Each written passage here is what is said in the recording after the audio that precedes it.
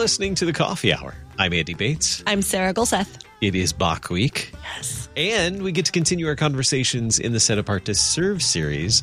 While we couldn't have a conversation with J.S. Bach about being a cantor and amazing. church worker, which would be pretty awesome.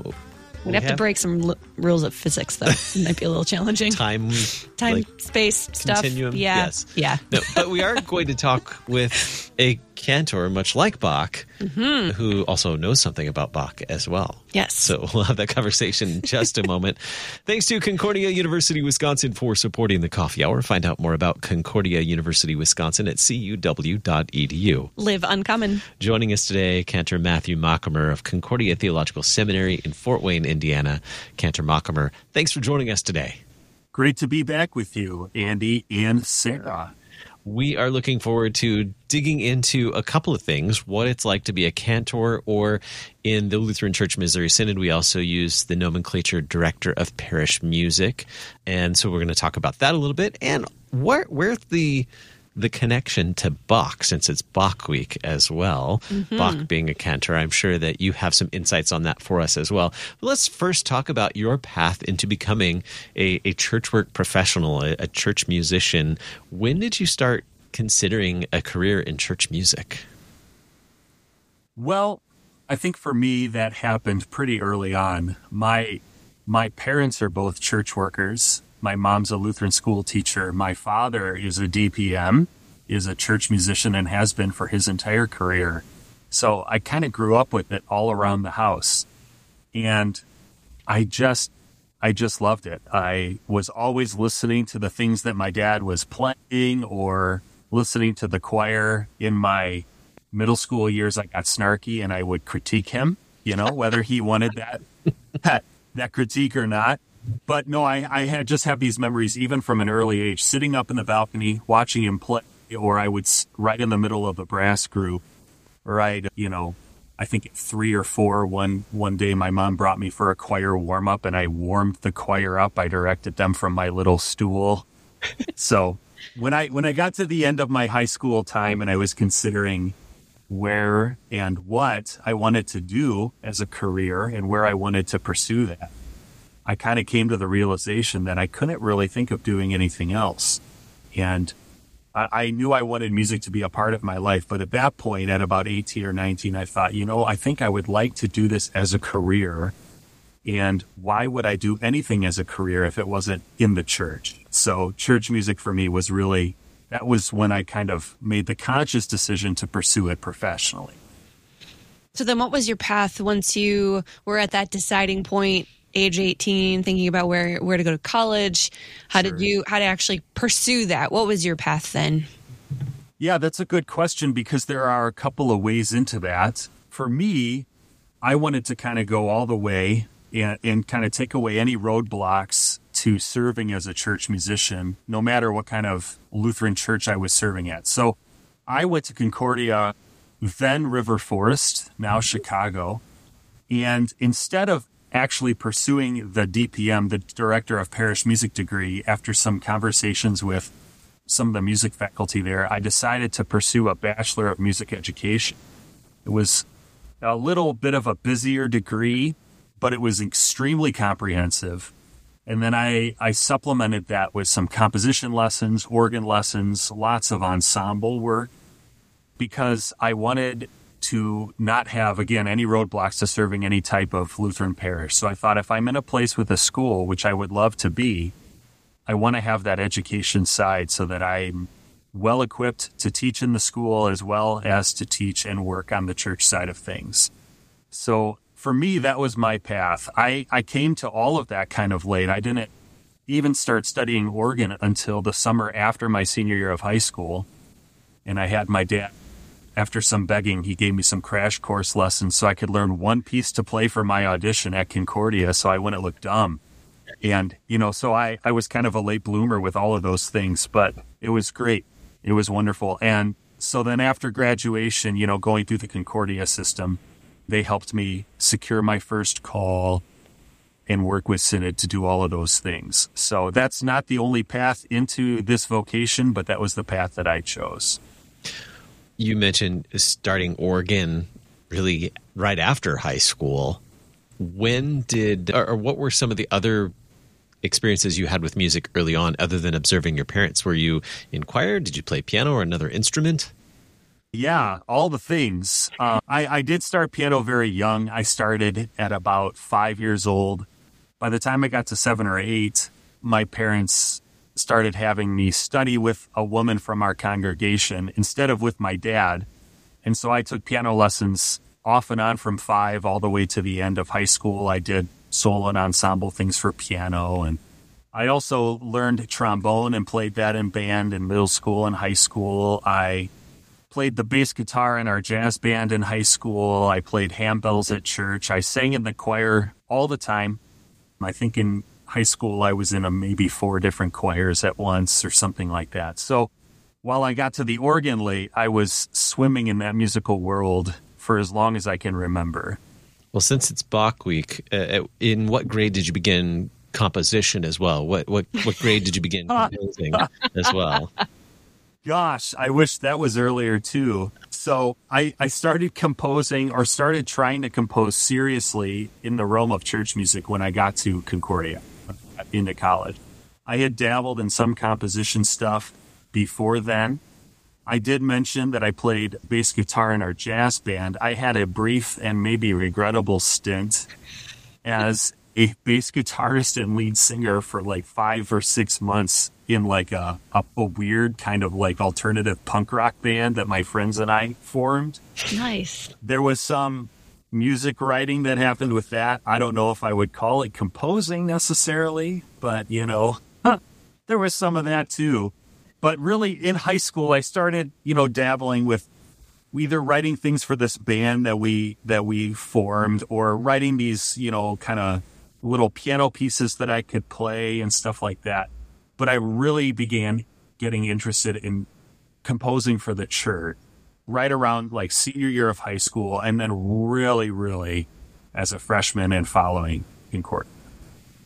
Yeah, we've sung some of your pieces and performed some of your stuff. So I'm glad you dabbled in that a little bit. Well, thank you very much. It's always nice to know that stuff can be useful. So this was something that was on your mind since you were a little kid. It was something that wasn't a really hard decision to know that you wanted to do music as a vocation. Were there doubts or roadblocks, things you had to overcome to pursue this along the way, things that were challenges that you had to kind of get through? Oh, yeah, absolutely. I think for me, at least, there's been kind of 2 types of challenges or 2 types of roadblocks or struggles. And some of those are the kind of the personal subjective things I think that we all deal with on some level. And then there are other, kind of more objective struggles. So for me, while I was always kind of enamored with music, I mentioned that by the end of high school, I had kind of come to this realization. But leading up to that point, I was still kind of thinking, what are the things I'm interested in? What do I like to do? And for a long time, as an adolescent, I was like, well, I'm not going to do something. There were about 2 or 3 years in there that I thought, I'm not doing anything with music because that's what my folks have done. And I want to establish myself as somebody different, Mm-hmm. And then by 18, I was like, you're dumb. You actually enjoy this for yourself. You should do this, not because of your upbringing or whatever, but because this just seems like the right thing for you to do. And so that was kind of the initial roadblock. But for me, at least, I still struggle with this a little bit. And as a younger professional, a lot, this idea of kind of measuring yourself up to somebody else. And musicians, I think, particularly are prone to that type of comparison. There's always somebody out there who's better than you are, at least in your own mind. There's always somebody out there who's more talented or has maybe a more glamorous position or has had more success in their career by whatever metric you measure those things. And for me, especially in the first maybe 10 years post-graduation, that was a real big challenge. And I still deal with that now, and that also communicated itself not only into my own capabilities as a musician, but then I thought, if something didn't go totally right in the classroom or in a service, I thought, well, how did I teach that insufficiently? This has to be some sort of deficiency in, my approach to pedagogy, or how I structured this rehearsal, or maybe I just didn't pick the right music for this day. And now I've started to kind of trust my instincts a little more, draw on some of those experiences, but also take, when things don't go right, or I find somebody that's really good X, Y, or Z, and I see that as a sufficiency in myself, take that more as an opportunity to ask questions, get better at something. How can I use this to make it better next time? Or what didn't quite go right here? How can I fix that for next time? And focus more on just making the experience for the people that I'm serving and teaching, or for myself, better, just by learning and taking kind of the subjective comparisons out of that equation. And that's just been so much better. And the only other kind of significant challenge I think might be worth mentioning is that serving in the church is hard. And a lot of people who do it are kind of type A perfectionist people, and I'm one of those people. So you have to have that inner battle. But there's also, it's hard externally too. Sometimes churches aren't the most glamorous places to serve. Sin is real. People in the church struggle with sin. Sometimes that will affect you as a professional or as a worker in the congregation. And you can become discouraged, or you can feel a little bit underappreciated, to put it mildly, or you find yourself in a situation where the church, just for whatever reason, is going through difficult times, and that is the time where the Lord has the Lord has seen fit to place you in that parish. And in all of those opportunities too, that can be a very big struggle. But at the same time, those are the times where the Lord calls us to faithfulness and strength and trust. And I've found when I've had those moments in my own career, that those are also the times where the Lord has been with me the most and has given me the right words to say at the right time, and to continue to serve people, even in the midst of those kind of struggles that the church or individuals may be having in their lives. And so that's a difficult part of it, but that's also one of the most impactful parts, I think, as well. We are continuing our conversation in the Set Apart to Serve series, and it is Bach Week. So we are talking with Kantor Matthew Bachmer of Concordia Theological Seminary in Fort Wayne, Indiana. We'll continue the conversation in just a moment. I'm Andy Bates. I'm Sarah Golseth.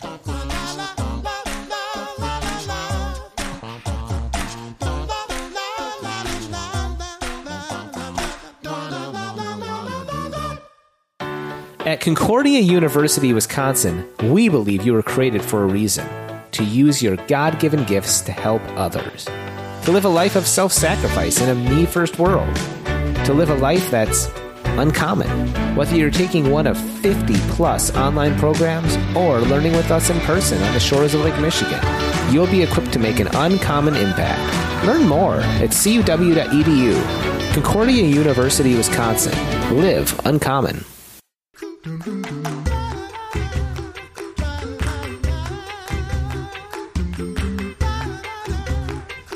Welcome back to the Coffee Hour. I'm Andy Bates. I'm Sarah Golseth.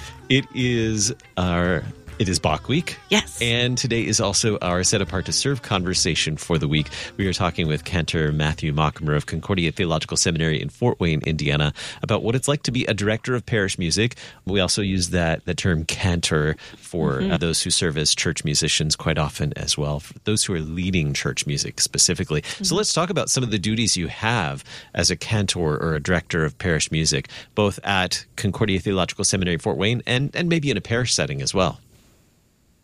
Absolutely. Well, specifically here at the seminary, my duties are many and various. I do a lot of work with our students, specifically in the realm of singing, though not exclusively. On any given year, I conduct 4 or 5 different choral ensembles here on campus.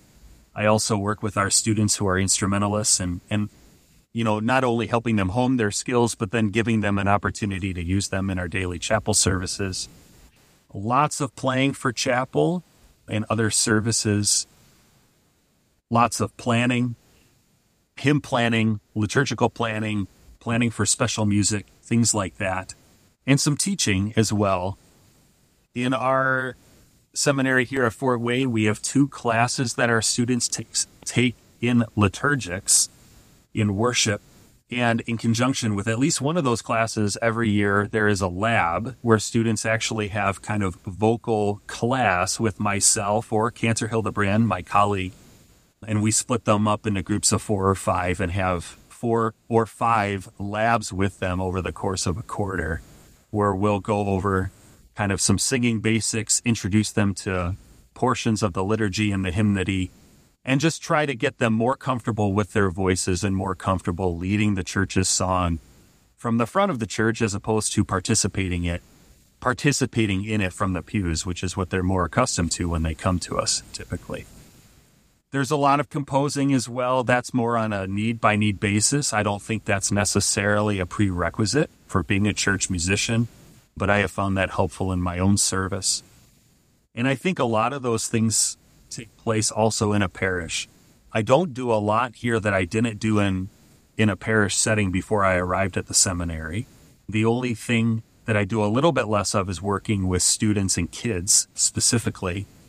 But in the parish, again, that's kind of, I think, the main point of having a cantor or a church musician is to have someone who can lead and direct the overall musical aspect of your congregation. And so that often expresses itself in rehearsing folks, organizing ensembles, playing, leading the singing in church, and then leading kind of the efforts of music education in a school, if you have a school attached to your church. What do you find most rewarding about doing all of this work? I mean, you are immersed in music all day, every day. So, it's something that you enjoy, obviously, but what are some of the most rewarding parts of what you get to do every day? Well, I think probably the most rewarding is being able to work with people. And I think that really, I had a conversation just this morning that was really quite insightful and brilliant, where I was talking with one of our professors, and he said, I think the difference between using the word cantor and the word musician is that when you're a cantor, you're thinking about the people of your congregation primarily. And when you're a musician, maybe you're thinking about the instrument. So I'm an organist. I play this great big organ. Let me tell you about the organ. Or I'm a cantor. I help to lead the people in the liturgy, in the singing. I help them to make the song of the church their own. So anytime that I get to do that, it's good. Whether that's just simply playing a hymn and having the congregation sing along, or it's, we have a children's choir here on campus. If I'm helping children learn music and appreciate the liturgy, if I'm working with guys, anytime that I get to work with folks and help them participate in music making for themselves in a church context, that's the best. So, and that expresses itself in so many different ways throughout the week, but that's the best.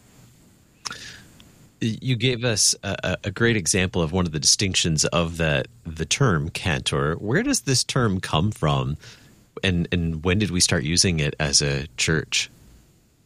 Yeah, that's a great question. There's a little bit of ambiguity, I think, in the term, because sometimes it can refer to just perhaps a soloist who is serving a liturgical function of like leading or helping facilitate the singing of a certain piece of music. More broadly, it refers to someone who is kind of tasked with leading the church's song in a general sense, whether that's in my context, like at an institution or in a parish. You start seeing the term pop up a lot right around the time of the Reformation. The first kind of Lutheran cantor would be Johann Walter, who worked very closely with Martin Luther and helped kind of proliferate the Reformation through song. And again, like we're talking about this week, Bach is kind of the epitome of the Lutheran cantor. But you have others who come before Bach and also occupy a pretty important role in that. So the term cantor is a little bit more of a churchly term, and it does focus more on someone who helps facilitate good singing and participation in the liturgy and in the service. So it has a liturgical focus to it in that sense as well. Where do you see Bach's influence in the role of the cantor, the things that cantors that you get to do every day? Where do you see that influence in this life, in this vocation? Sure. I was thinking about this, and I think, at least for myself, one of the biggest influences that I see kind of carrying over from Bach is, Bach is kind of the quintessential musician or composer or, anything for anyone in the musical world. Everyone will say he is among, if not the most gifted musician who's ever lived. And this is a man who chose to spend his life in pursuit of, and then ultimately in service of, the church. Bach's first few positions, not first few, but first several positions as a musician, were not primarily as a cantor or a church musician, but by his own interest and the way he expressed himself, he was always looking for that. He was looking for a position where he could, in his own words, kind of pursue a well-ordered, a well-regulated church music. That's what he wanted to do. And so I think what's most fascinating about Bach is that he has taken this immense talent that he had, and his main goal was the use of that talent within the church to facilitate the praise of God in the congregation, which ultimately found its expression in Leipzig when he arrived there in the 1720s, and that's where he would spend the rest of his career. And so, for me at least, I think the most important thing that Bach gives the church's cantors is the realization that the most important thing that you can do with that ability is to use it in service of God and your fellow man, in whatever capacity you find yourself. You may not have the type of trained singers that Bach had, or you may not have the compositional ability or the keyboard prowess or something that Bach had, but you take what you have been given and you use it with the people that you have been given to serve in the best possible way. And if you distill Bach's work down, I think that's one of the big things that I would take away from his service. How might your experience as a director of parish music, a cantor, be useful in talking with others about becoming church workers? Obviously, you're at an institution where you get to form church workers all the time. You get to be a part of that formation of church workers. But even outside of the institution and the conversations that you have, or those who might be visiting as prospective students, how does your experience help you talk with them, especially about being future directors of parish music? Absolutely. I'm always struck by the camaraderie, especially when I get a chance to talk with other cantors, other DPMs around the synod. I'm always struck by the camaraderie between those folks, the common encouragement, the common realization that what's most important in this service is, again, providing for the needs of God's people through music. And so when it comes to encouraging other people to look at a vocation like this, I would say that it's really the pastoral use of music. You have a unique opportunity to care for people with tunes, with texts that can speak to them in a way that most things can't. And that's really, I think, what's most fascinating and wonderful about this vocation is that to be a pastoral musician, you get to care for people using the gift of music. And so, it's a hard thing sometimes. It can be challenging.